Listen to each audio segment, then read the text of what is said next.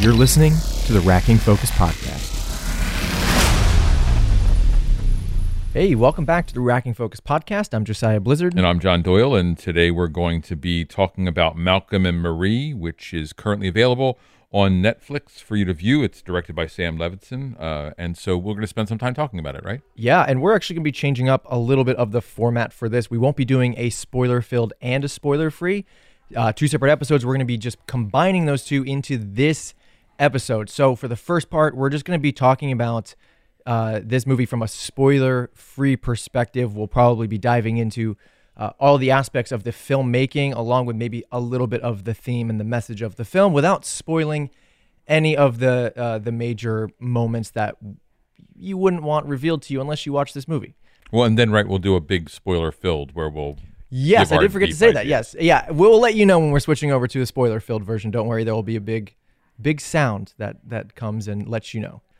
So, with that said, let's dive in. You are by far the most excruciating, difficult, stubbornly obnoxious woman I've ever met in my entire life. I go from wanting to cut your head off in one moment to fucking wanting to kiss your beautiful, stupid little face the next.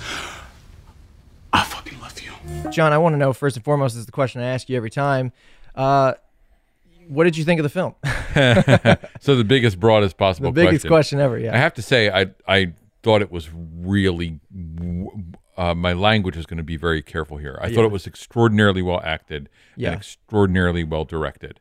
And so without giving away any of the things I want to talk about, even in spoiler free, I would say that's where I sit right now. I enjoyed watching the entire film. Yeah. Although the first 25 minutes, I had some trepidation. And then I sort of figured out where we were going or what was happening. And I was watching the directorial work, especially sort of the camera work and editing, and I said, I'm going to enjoy this, and I did. Yeah. Going into the movie, I wasn't really sure what to expect other than what I've seen it labeled as kind of a rom drama sort of thing. And so I didn't know what to expect based off of the trailer. I knew there would be some arguments and things of that nature, but I didn't realize how well acted the film was gonna be and the heavy lifting that Washington and Zendaya do throughout the entire film. I mean, it's just the two of them, right? And they do some extraordinary work, and I don't think I've seen them do work this good. Well, John David Washington, I mean, our last encounter with him, if I'm correct, was in Tenet. It was Tenet, yeah. And this film lets me know how poorly he was directed as an actor in Tenet. Yeah. Literally. Yeah. What Tenet could have been if he was allowed to work like he's working here would be quite a different film. This type of film feels like it's in a way an actor's dream to show up and just go all in. You know, both Zendaya and Washington feel like they are just all in on the entire performance from beginning to end. There was no it didn't feel like there was any non-committance to any single moment. Everything felt fully like I'm in this moment. And so I loved the performance. I mean, I was smiling during some of the arguments because of how I don't even know how to explain that, but the arguments were charming, for me as a viewer, because I'm watching this. I'm like, this is like really strange to watch. I'm smiling at these two, but the acting was extraordinary. I thought the direction as well. You mentioned the direction earlier. In the camera work and the editing, and honestly, obviously the writing and the dialogue as well. You mentioned earlier to me before we started recording that this movie you felt had maybe some dialogue issues. I don't know if you want to get into that later. I want to say some scripting issues, and we'll talk about it in detail in the second half. So we should wrap back around. But I think that there are transitional moments, or I think the individual dialogue and scenes actually are quite strong. Mm-hmm. I think the arc of it has places where things become problematic. I see what you're saying. Okay. And that's why it needs to be in spoiler filled. But sure. I just want to make clear that people may encounter this, and although in a way it's like eating a really, really good dinner where sometimes it was served out of order, or the food was separate on your plate and you didn't get to eat things in an order that made it all make sense as a meal, but each part is really good. I mean, and that's sort of where I would approach Makes total the sense. film. Yeah. I thought, but I have to say, I think one of the things I think that's most extraordinary about the filmmaking is that the camera work is all, and the pacing is all motivated. Yes. You know, we often complain about that lack of motivation. Yes. And the camera is doing things that are in relationship to the emotional context of the actors or the scene. And that's really, that's good directing, whether you like all the pieces. Yes, yeah, everything was motivated, and it felt right while you were watching it. Just everything felt cohesive from that motivational standpoint too. I'm trying to pull up my review on Letterboxd here so I can kind of take a look at what I wrote about that. But the cinematography to me was the choice to shoot it in black and white and to shoot it on film. Right, because all that beautiful grain. Oh my goodness, the grain was gorgeous. It was stunning. The camera work was really kind of unbelievable to watch that they shot this in a single location with two actors on film in black and white, and it felt like that needed to be the case based on the concept of the story. Nature of the story. Yeah, exactly. But the camera work really invoked the right emotion for me through its use of both movement and the lack of movement, right? Right. You're watching scenes where there is a lot of movement for the actor and the camera is maybe moving around sometimes with that, but it's also, there's times where there's still a lot of movement from the actor, but the camera's locked down, and it completely changes the way you feel about that scene based on the argument or based on what's happening or the dialogue that's being shared between the two. Yeah, and like it or not, like whether you like it or not, you have to respect the craftsmanship of the director in making those choices. Yeah. And so I applaud the fact that I understood why the camera was moving or not moving, both from an emotional and from an artistic perspective. Yeah. And I mean, really, the use for black and white. I mean, I think a lot of times people can think like, oh, it's a black and white and it's shot on film, must be pretentious, or it must think it's has like this ego. The director must have this kind of ego. But the black and white, it works so much better than color because it really focuses you in on just the characters and none of what is surrounding them. Right? You're not focused on the color of Zendaya's dress. You're not focused on the way the lighting looks in the background and how it's different colors, one's tungsten, one's daylight balance. Like you're just focused on character, and the black and white really allows us to just focus in on what is being said and the emotion on the faces rather than being distracted by all the other things around them, right, in this gorgeous home, most likely. So, and the grain gave really good texture to their faces and bodies and costume that compensated for the lack of color. So you see Washington or Zendaya's in a close-up, and you can see that grain on their face, and it doesn't look like bad resolution, right? Right. It doesn't look like poor compression, which we see all the time. It looks like crystal clear film, and there's something about that that's quite beautiful. There are so many times where you could just pause the movie and you'd get this incredible screen grab, this incredible photo that would blow up on Instagram somewhere on some film feed, right? Well, this is in every frame of painting kind of this movie, is right? Yeah, every frame is just beautiful.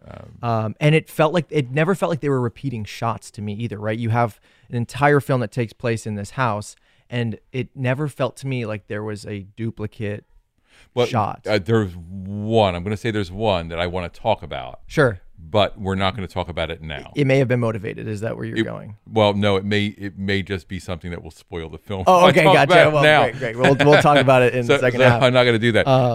The other thing I want to say that I think I can still say here is this reminded me. So, both you have been watching some French cinema or foreign cinema, and I'm in this international cinema run in my life, and this reminded me so much of like a 1960s French film, or at least a European art film. Yeah, I at one point I was like indie, and then I was like, because when in the beginning when we see that bowl of mac and cheese, which I don't think is a spoiler, it shows up in the beginning. Yeah, that opening thing, that shot and the credit, I said this looks like an indie film. Like this screams indie. And then about 10 minutes later, I was like, no, this is living in the history of film. Yeah, it is embodying filmmaking over the years. Yeah, it really. I had the same thought because you think about a director like Levinson, and then two people, a pandemic made film, two people, and a single location. It screams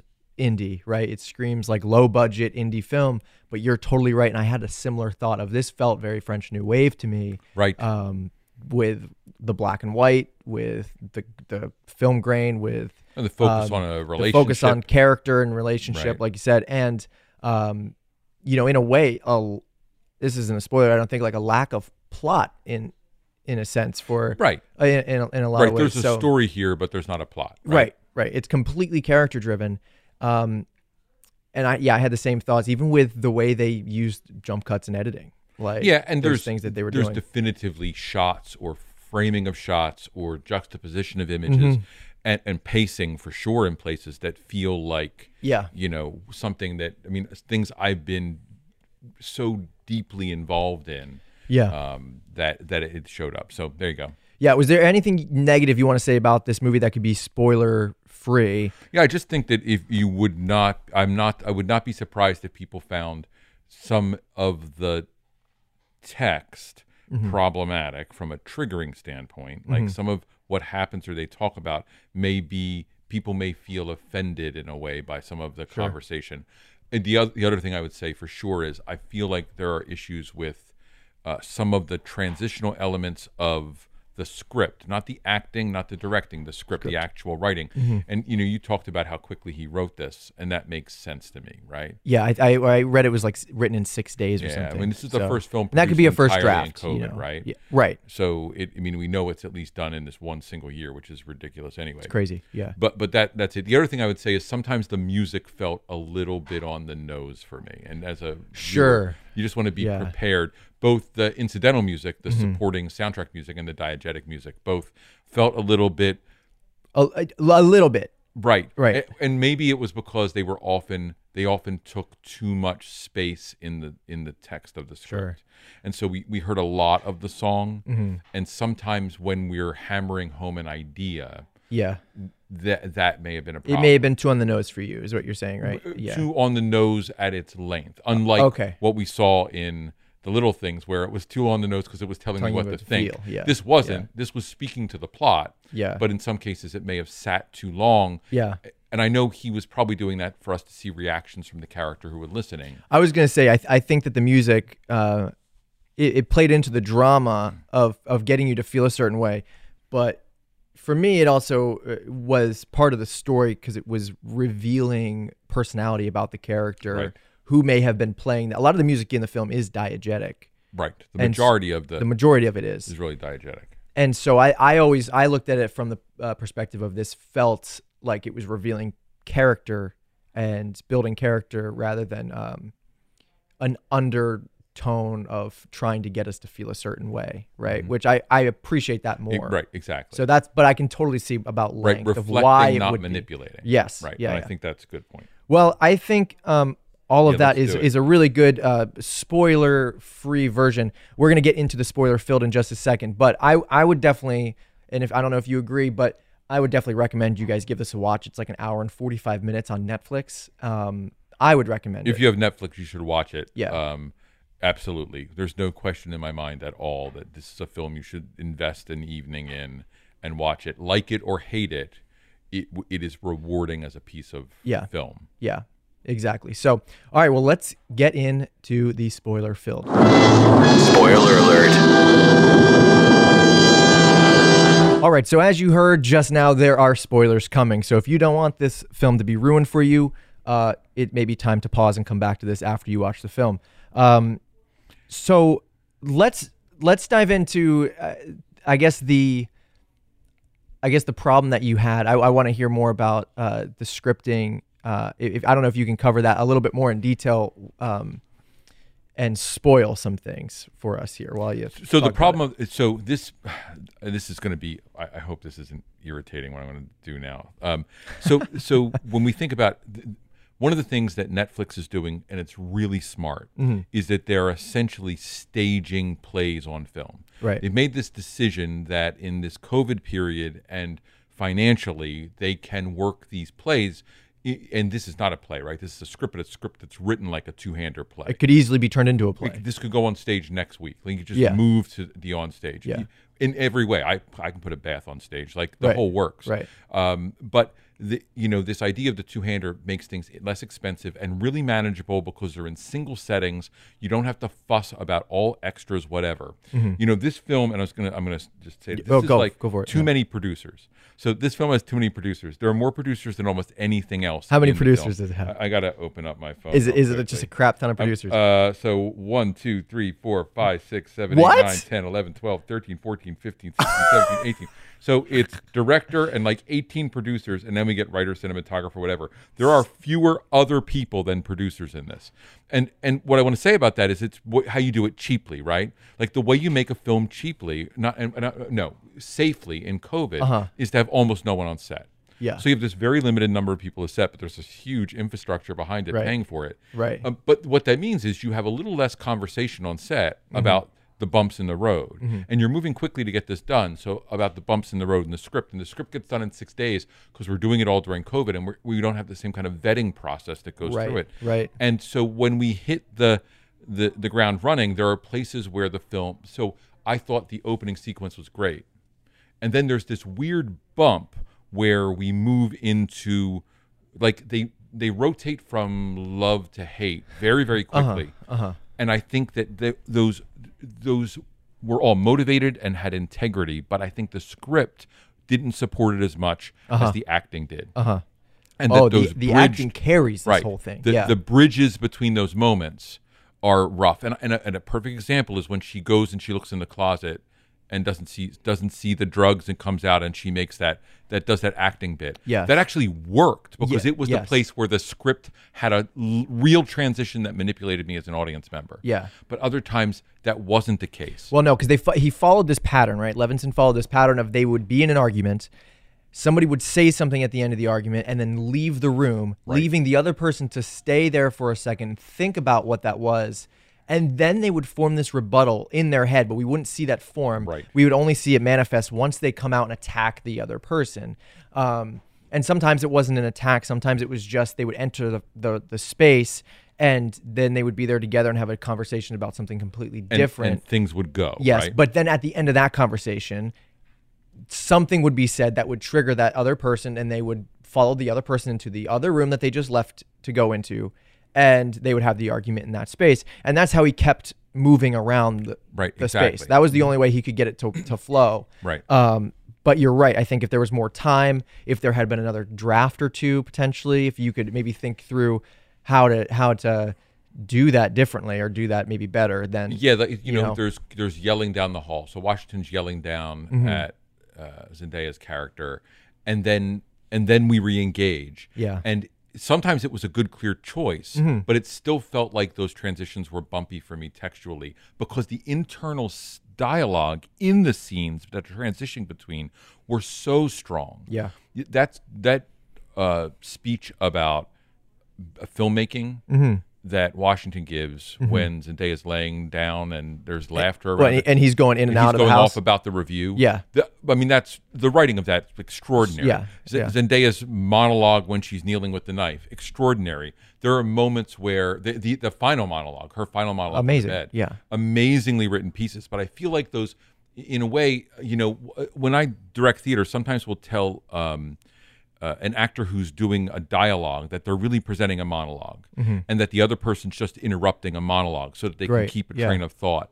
And I feel in some ways this whole piece is like a piece of theater that needs to never, ever leave the stage. And I feel like there were moments where we left the stage, where the film left the stage in the script, not on film, in the scripting. And then we were relying on Zendaya to do that work. There's a moment where she's stripped, and it's such a smart moment, but it just doesn't manifest for me as well as it could, where she's stripping off her makeup. It's so important that she takes that makeup off, and we see it happen, but it felt like it was a transition as opposed to integrated into the rest of it. Yes. And that's what I would say. Right. But then once she's talking with the makeup off, once she's in that tub, or, once she is even, sitting out smoking while they're listening to a song, those things were really lovely. So I don't want to bash it. No. I just want to clarify that's my decision. I think you're right on there. I think you're right on, and I know we mentioned a little bit about music and how it lingered for too long, and a lot of that to me felt maybe a little bit in those transitional moments.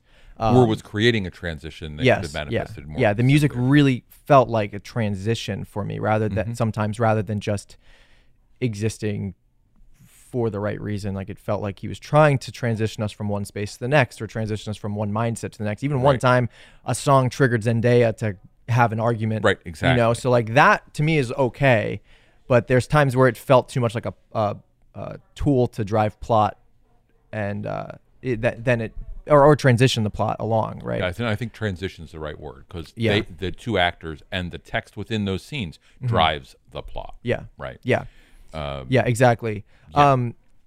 So right now, I mean, there's, from what I've been hearing from a lot of people online, critics hate this movie. Yeah. You might be a critic and you might see that this is actually a good film, but you might feel personally attacked. There's a lot of critics who feel personally attacked over this movie based on what Washington says throughout the film, which is hilarious to me. Yes. Yeah. It cracks me up, because I mean, you and I don't like to call ourselves critics, but we're critiquing movies as we sit here. But I never felt personally attacked while watching this film. I don't know if you felt personally attacked. Not at all. In fact, yeah, right. Not at all. Not at all. I never felt that at all. But you know, I read an article today from written by Misha Fraser Carroll from independent.co.uk, and we'll link to this article in the description of this episode.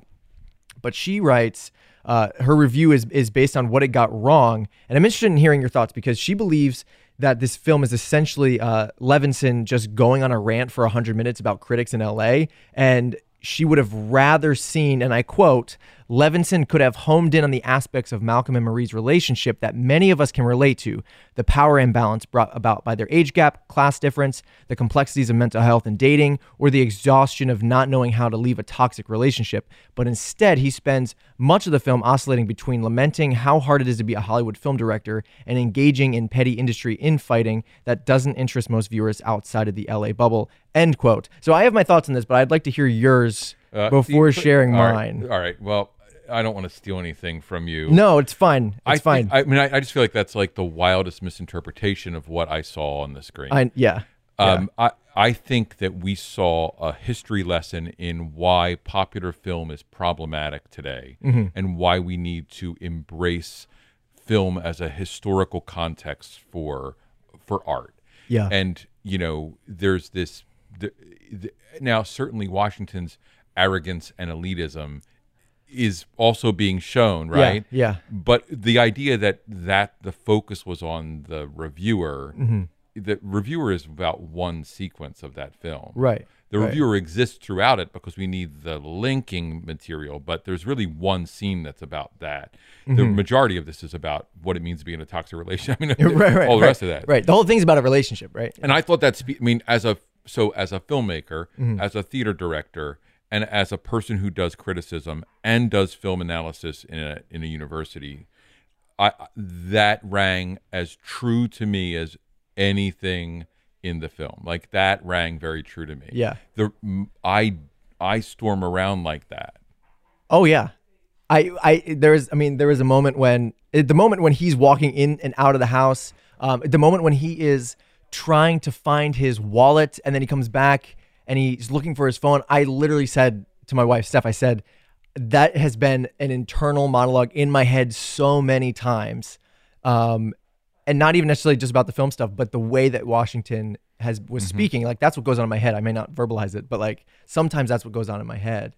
So I totally get what you're saying. You know, I sit in a room with, a pile of 18 to 22-year-olds, and I can mention 9 films they've never heard of. And so when I teach, I spend time using example. Even when I'm like teaching practical skills like editing or whatever, I use examples from classic film. Right, you're bringing up Battle of Algiers, and you're bringing up all the other films that he's talking about. Battle of Algiers, I practically jumped out of my skin, right? Yeah. And I forced high school kids when I was teaching high school to watch Battle of Algiers and Citizen Kane, because those things are the context by which we understand cinema. Yes, and I think that that's really righteous, because we've become in such a politically toxic world, and our conversations are all about, I mean, for instance, is this a black film? right? Right. It's white director. Right. It's a film about two black characters, but it's just a Yeah. great film. Yeah. Right, like it has. Right. It's a really really good. It's a great film, and it's a piece of art. And just because the director's white and directing two black actors, that's not a political statement, right? Yeah, and he's right. making He's that mirroring point, this whole thing, right? Yeah, but equally so, it is a film that deals with being black and being Exactly, oppressed. yeah. Like all of that stuff is present, but it doesn't become the core of it. And so he's saying we have to look at the history of cinema.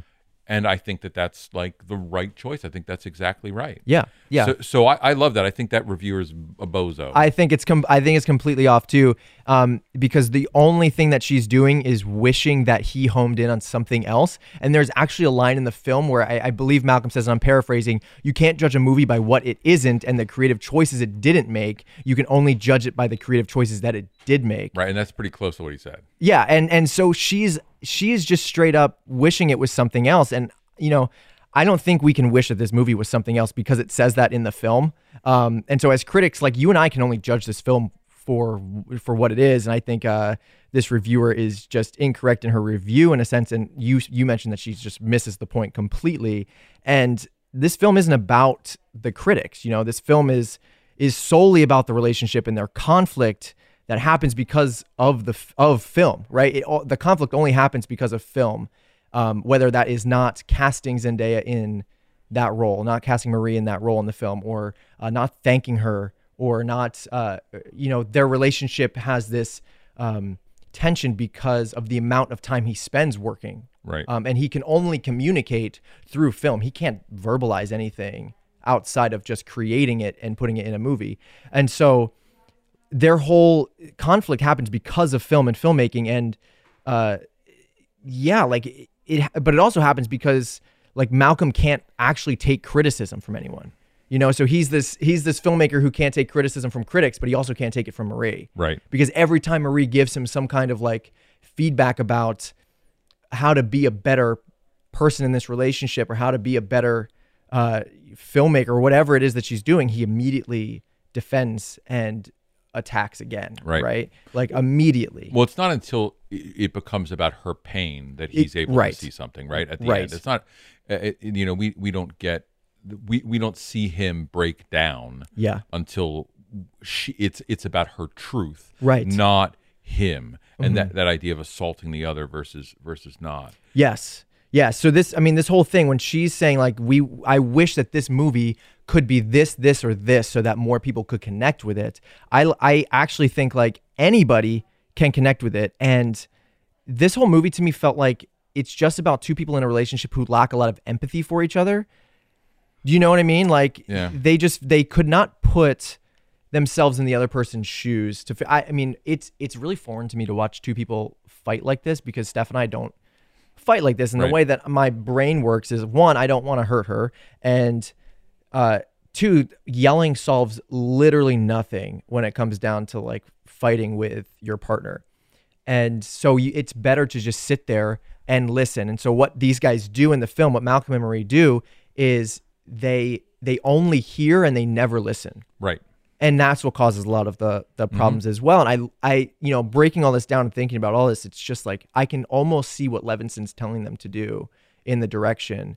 And it makes me love the movie even more. You know, the direction is so strong. So you talk that review and your conversation right now make me just have to say this about the film overall, and that's that I think the film we're talking about in the film that they're fighting over is also their lives, right? So they constantly talk about that parallel, right? And so the conflict over the film is the conflict of their relationship, and that's where we discover like questions of empathy and all the things he's talking about in that big film speech are also conversations about what relationships about. And it's about context, it's about history. And they do that, right? They talk about all the past relationships. And she says, I don't want to hear about your cheap relationships. It doesn't make me love you. Well, that's what we know about film, too. I don't need to have a conversation about how much I like trying to think of like a reasonably crappy movie that I really like.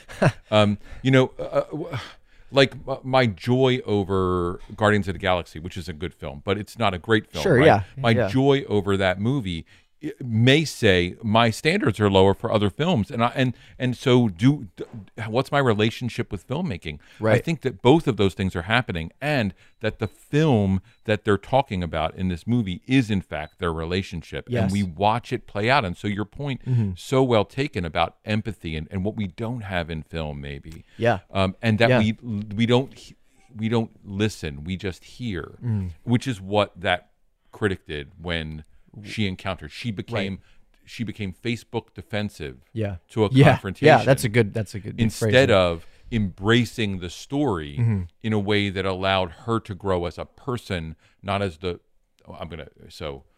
so I get what you, from my Marxist position, right?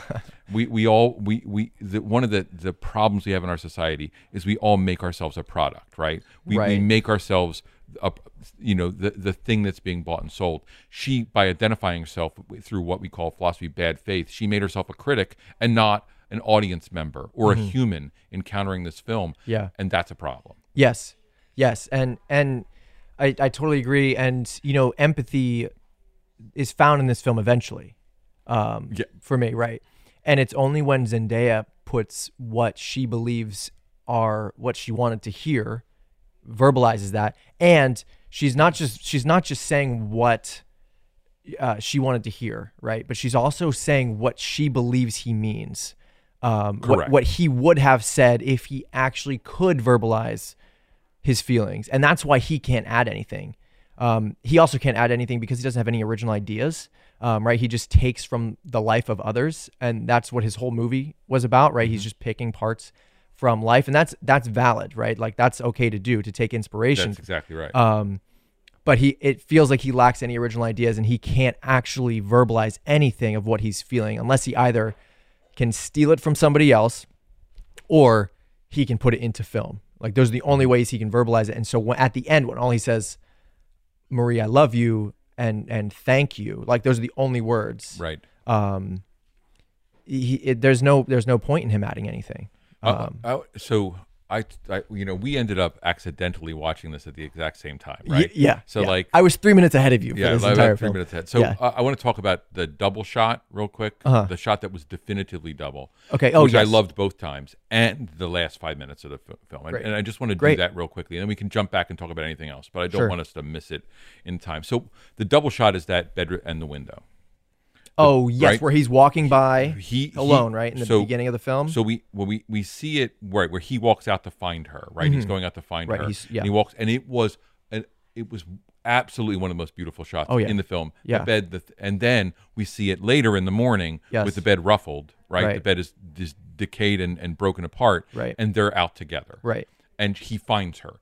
First, he goes out to find her, and he's alone. And then he goes out and finds her. And I thought thematically it was strong, and visually it was beautiful. And it stuck out because there weren't a lot of scenes that were really duplicates in any way. Yeah. And we have this completely repeated framing of a shot. And, right. and very meaningful that they're together at the end and alone and broken earlier. And one's at night and one's at day. Like, I just thought that was so well done. Yeah. The last 5 minutes I want to talk about just go quickly. for it. So there's this crazy thing that happens, right? She gets out of bed after that moment, and the film runs out. Oh yes, right. We don't just go to black. We go to black and we see a film the end of the film. Yeah. And then we watch them brush their teeth. And I'm going to say that was about them washing their mouths out of all the crap they'd done the night before. And they literally purge themselves so that he can say in the bed, "Thank you, and I'm sorry," and it's meaningful. They independently with mirrors, which felt so French to me. Yeah. It also felt. It felt a little. To be honest, it felt there was some German in there too, like Fassbinder, like that sort of. I don't know. There was a lot of. There was a lot of stuff from Europe that I saw in there. Well, a lot of the framing throughout even the film is just like completely unconventional. Right. And there's a mirror, and we don't know if they're coming out of the mirror, or they're in the mirror, or they're reflected, and they're brushing their teeth. Yeah. And that idea of washing your mouth out and cleaning yourself out before. So the film ends, right? We end the film and boom, off it goes, right. and it's destroyed. And then once that has taken place, we get this moment where we see them clean themselves, but not clean their bodies. They clean their mouths, the thing that they've been using to damage each other. And then they get that private moment. Yeah. And I just thought that was beautifully done. And again, really smart filmmaking because of the transition was really good. Yeah, no, totally love that.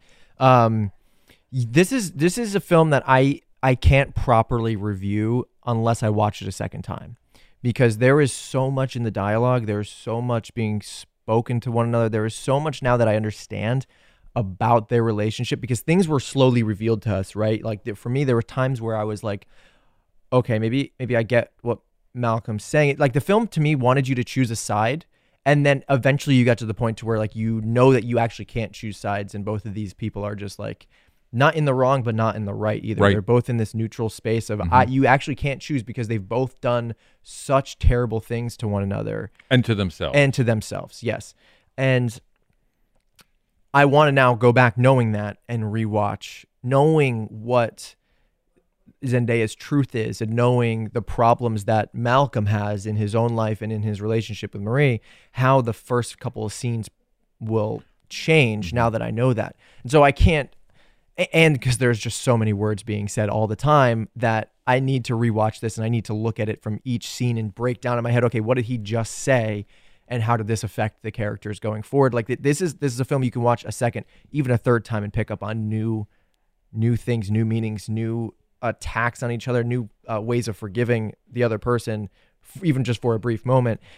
So I don't know how much more I can say other than the film is shot beautifully. It's directed beautifully. I love the dialogue. I don't know how you even begin to start writing dialogue like this, other than maybe giving them like something to go off of, and you guys are just going to aim for it. There's no doubt in my mind that Washington improv'd a lot of what was said, but also stuck to the script pretty hard. You know, his tantrums feel organic. They feel very organic. Well, that's why I say it feels like theater, because organic's a great theater word, right? The whole thing feels very organic.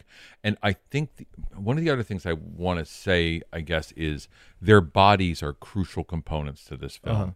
Yeah. And both the color of their skin and how that reflects differently in black and white, right? Yeah. So they're not two colors of brown; they're black and white.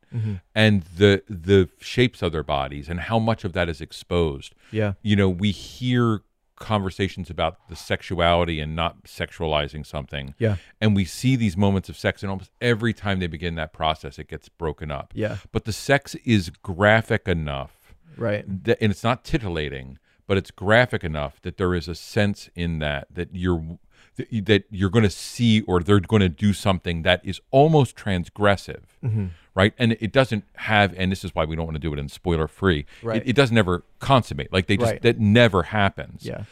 And I find that really, really interesting, because how prevalent their bodies are, whether it's shirt off or dress down or hose coming down, or it's shirt with, her nipples are completely, pronounced in a shot. Like each of those individual costume choices were so much about the long string bean body and this powerfully built male body. Yeah. That it was, there was a moment where I said, he doesn't look like a filmmaker's upper body. Like he doesn't look like a director's upper body. I mean, and that's pretty stereotypical, but the bodies are so important in that space, and that's what's in theater, right? Theater's about bodies in space. Yeah. And there's an actor in an empty space with someone watching it, and to me, there was something about that I found very fascinating, and agreed with you, to rewatch it and to really wallow in those things would be exciting. Yeah, absolutely. So yeah, I mean, there's really not much more I can really add to this without a second watch through. Sure. I don't know if you agree. If there's anything else you want to bring up, please go for it. Otherwise, like I'm okay closing here. Yeah, I could analyze this film for days, but that's not what I want to do, because we're reviewing it. Right. Maybe later you watch it again, I watch it again, we'll talk about it again. Yeah. I can't stress enough the fact that if you haven't seen every film Washington mentions, right, you need to go watch every film he mentions. Yeah. Because there's integrity to those. And there's a list of 1,000 more films you probably should see. And if you're just watching new films on Netflix, go hunt down some of the old or the more obscure whatever material, and discover that this film is this film is in love with the idea of what film is as a historical document. Yeah. There's one more thing to add, right? You know, there's this thing where Hollywood loves films about itself, right? It's La La Land. It's you know, a few other. This isn't that. It isn't that. This is like the opposite of that. It feels like it could be. It could be. Yeah. But it never does. Levinson doesn't go there. He goes that this is a film that talks about the love of film and not the love of Hollywood and the industry. Yeah. Right. It's just about film. So if you love film, I would say that you may enjoy this movie and that you should watch. And if you like good acting, you like relationship films. Yeah. You care about issues about race and trauma and there is a lot. Art. This is why this can connect with every audience, unlike what that reviewer was saying. This can connect with so many different people because of the subject matter. I know so many young people today who want to be entrepreneurs. That's what they call themselves. This film is about what it means to make that choice. Yeah. Like, it's not just about being a filmmaker. It's about the person who wants to do spoken word, or the person who's making a brand on Instagram, or the person who wants to go into advertising, or the person who wants to go into business for themselves. It speaks to that thing you need to do to be the auteur, to be the creative person, and what you do to the people around you. You can substitute filmmaking for anything that you're passionate about and put it in place of that, right? And you're right. It speaks to the need for us to remember the history of the world we live in and how we do it. I really think it's a great film. Yeah. Cool. Well, I highly suggest that you guys give it a watch. It's about an hour and 45 minutes. Definitely worth the time.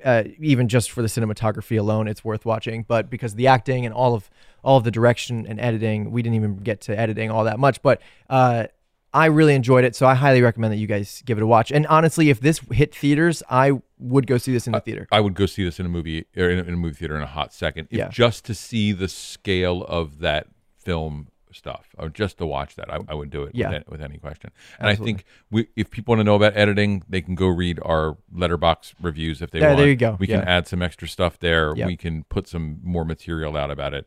But yeah, it's great. Yeah, great. Well, thank you guys for listening to this episode of the Rack and Focus podcast. Please, like John mentioned, go check us out on Letterboxd. Our links to that app are in the description of this episode. We are posting reviews there almost immediately. I know I am after I watch the film, so you can get a little sneak peek. But it's close. Yeah, so those reviews typically come before these episodes. So if you want to see what we're watching, connect with us over there and actually interact with us outside of the podcast. That is a great place to do it.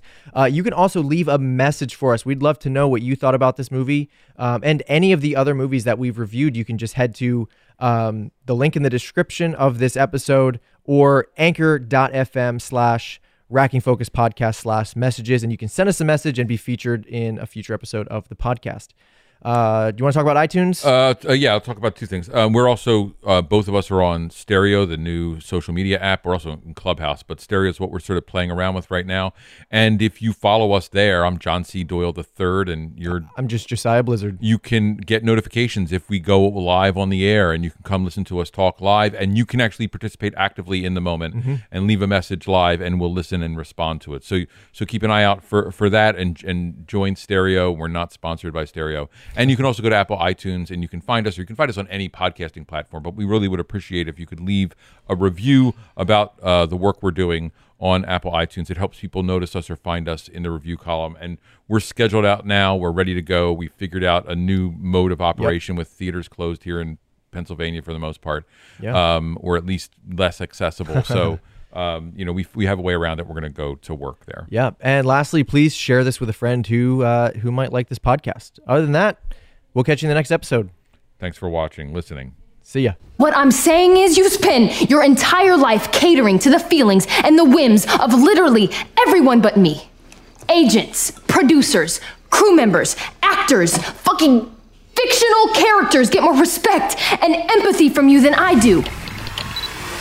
Thanks for listening to the Rack and Focus podcast.